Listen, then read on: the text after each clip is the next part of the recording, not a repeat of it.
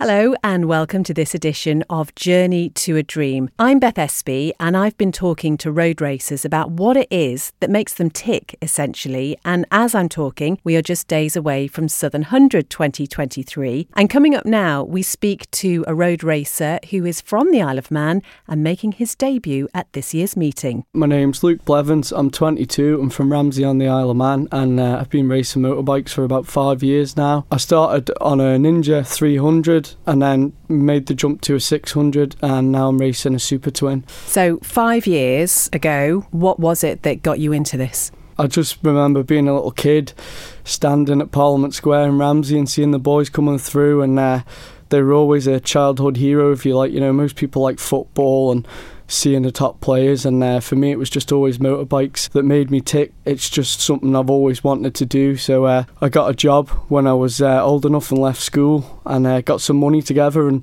bought my first motorbike. And what was the family reaction to that? Don't think my mother was too impressed, but she knew it was coming.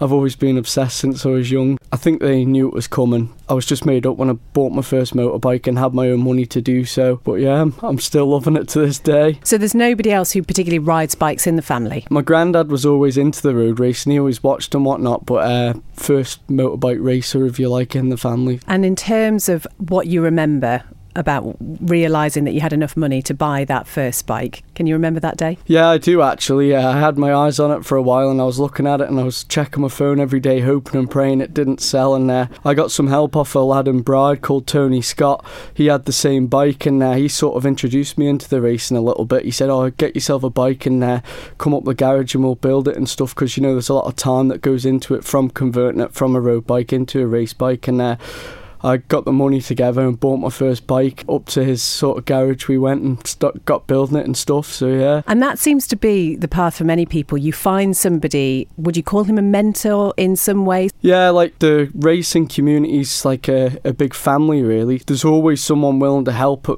no matter what stage you're in your racing, or even just buying a motorbike and having the initial interest. I've been very sort of fortunate with who I've crossed paths with, if you like. Tony was sort of the first person I met, built my first bike with him and stuff, went up to the local circuit Derby, did a bit around there, and then as I progressed on through the race and I've sort of met the right people, and it's just sort of naturally come. It's weird, everyone's just so supportive in the racing community. Like I say, it's like one big family. And I suppose if you have even the slightest interest in bikes, could there be anywhere better to live and grow up than the Isle of Man? Definitely not, no. People say to me all the time, you know, a lot of people I went to school with and whatnot, they're off to uni and they're always like, the Isle of Man, it's so boring. But for me, you know, like you say, motorbike haven of the world, it's just a fantastic place to live, and if you're involved with the bikes, it's just awesome all year round. I suppose though, there's one thing having an interest in bikes, loving watching it, maybe getting a bike and riding it on the open roads, but to choose to go into racing, what is it particularly about road racing that you thought, actually, I really want to be part of that world? The dream was always the Manx Grand Prix, and that was what I set my stool at since day one. Before I even had a motorbike, I thought I'm going to go to the Manx Grand Prix and ride around the TT course. Sort of to get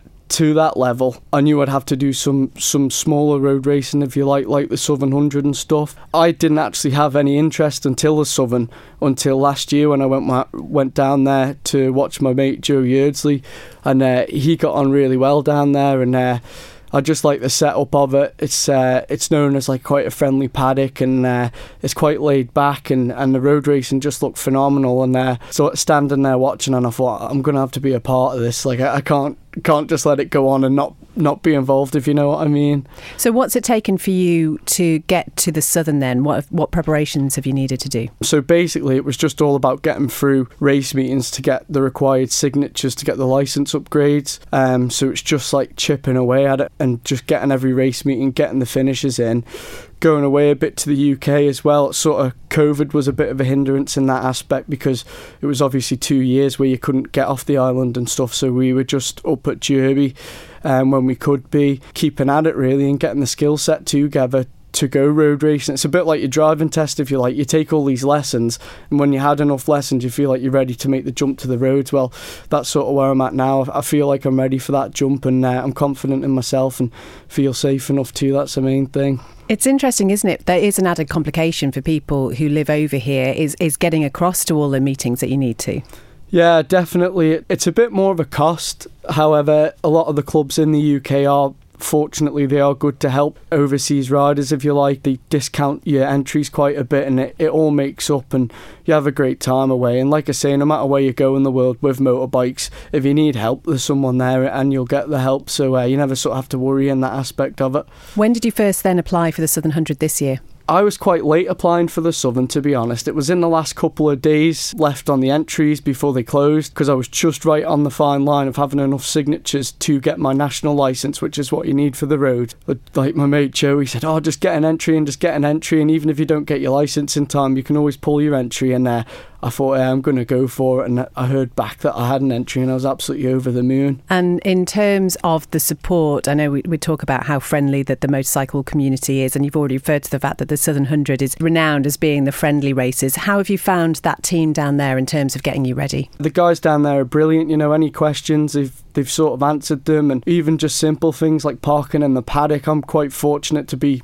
parked next to a couple of friends doing it, and just across the way as well, Paul Cassidy, he's been a great help throughout the Southern, as well as Joe Yeardsley, taking me around for laps and stuff, and he's always been a helping hand. So he said, if you need anything, he'll give you the help, which is massive, because if you have an issue, you want to know that you can sort of get through the week and not have to struggle. So it's fantastic. And you mentioned a couple of friends, because you've got a couple of people who are also newcomers this year. Yeah, so Sam Norton from Castletown, he's also making his Southern 100 and road racing debut, and Seb Spears, he is as well. He's from Castletown and making his Southern 100 debut. So it'd be good to see some local lads out in the orange bibs as well. And what difference does that make to you personally, almost sort of mentally, I guess, preparing for it, knowing that you're not the only one in that position? You can sort of relay off each other's feelings a bit.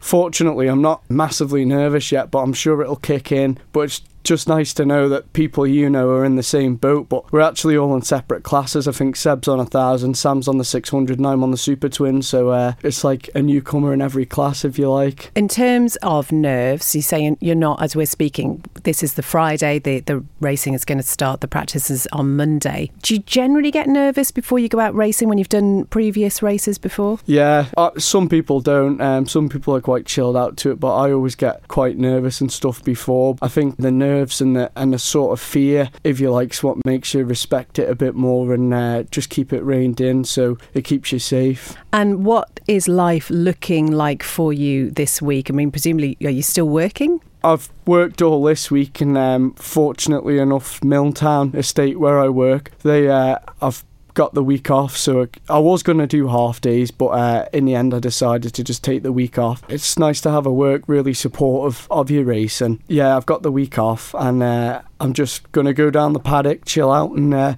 see what it's all about, really, because it's all new to me. The most I've ever done away is sort of like 2 days, so the Southern's a 4-day meeting, and it'll be nice to experience it. So you live all the way up in Ramsey, the Southern's down in Castletown. You're going to pitch up a tent down there? Yeah, me and my old man converted a Volkswagen Crafter we bought and put a bed and a garage and all that in it. I'm fortunate enough to have somewhere, again, with the racing community, with it being such like a loving and caring community. Mark Rain down in Castletown, he said, you can stay at mine for the Southern 100 week if you want. So you're never sort of short of somewhere to stay. And again, that's what I love about the racing, but I'll probably just sleep in the van. I suppose there's just something about immersing yourself completely in it and being able to do that, which is quite important, especially the first time. Yeah, it's just you only ever do your first road race once, so it'd just be nice to be down there all week and sort of be a part of it, and I can't wait, really. So you say you're going to be in the Super Twin class. How's it been getting the machine ready? To be honest, I made the step back, if you like. Everyone calls it a bit of a step back from the 600 to the Twin. With the road racing in mind,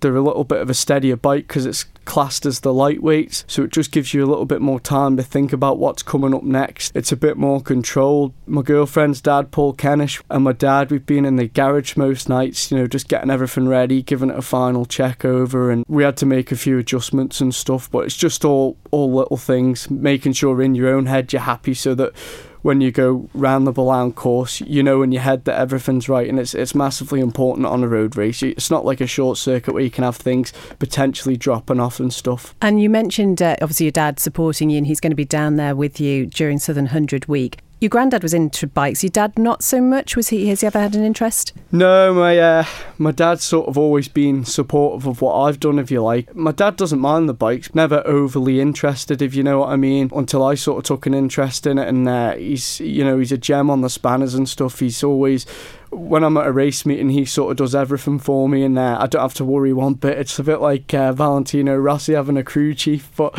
everyone always has a bit of a laugh about it. But no, it's just nice to sort of not have to worry about that side of things, and if anything needs doing, he keeps the bike right. So what does that support mean to you? Oh, it's massive. It's absolutely massive. Like, sometimes when I go away, my dad's not there, and you realise how much you sort of miss what he's doing, because like when you're sort of so soaked up in the racing during the day, you can almost not appreciate what he has to do. But yeah, it's fantastic having the support, and I'm very grateful of it, because he doesn't have to do anything. So, a lot of summer weekends for him are spent in a paddock somewhere on his hands and knees getting dirty, so it says. And you mentioned your girlfriend. Is she a bike fan generally? She doesn't mind the bikes, but I think she'd rather I didn't ride them. She's dead supportive as Poppy, and she's looking forward to seeing me sort of chase my dreams, if you like, because it's a long road to get them where you want to go with the racing. But I think she'll be happy once the Southern's over because of the financial strain. But there we go.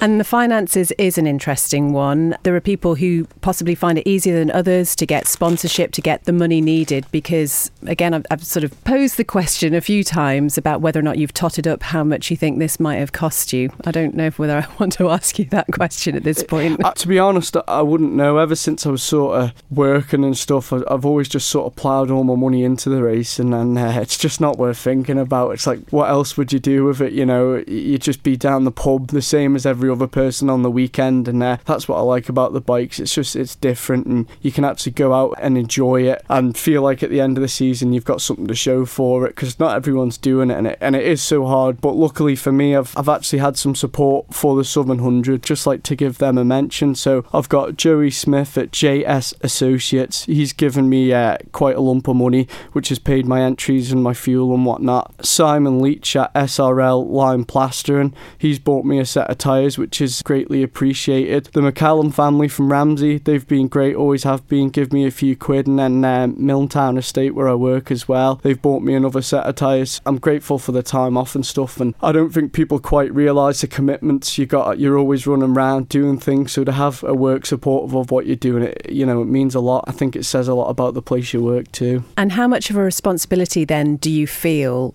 to all those people who've supported you to do as well as you can? Yeah, I always try not to put any pressure on myself. The people I've got sort of helping me out, I think they're all in the same boat. They just want to see you safe, enjoy it, and just help out where they can. I don't actually feel any pressure, the fact I'm getting some help. It just makes pressure financially a lot easier, and like I say, you can't be any more thankful for people helping you out and whatnot, because it does sometimes, you're looking at your bank account and you're thinking, am I going to be able to scrape the next meeting? And if someone gives you a bit of money here and there, it really does help, and it lets you do what you want to do. So yeah. You did mention MGP as being one of the ultimate goals. Yeah. How are things looking at that direction right now?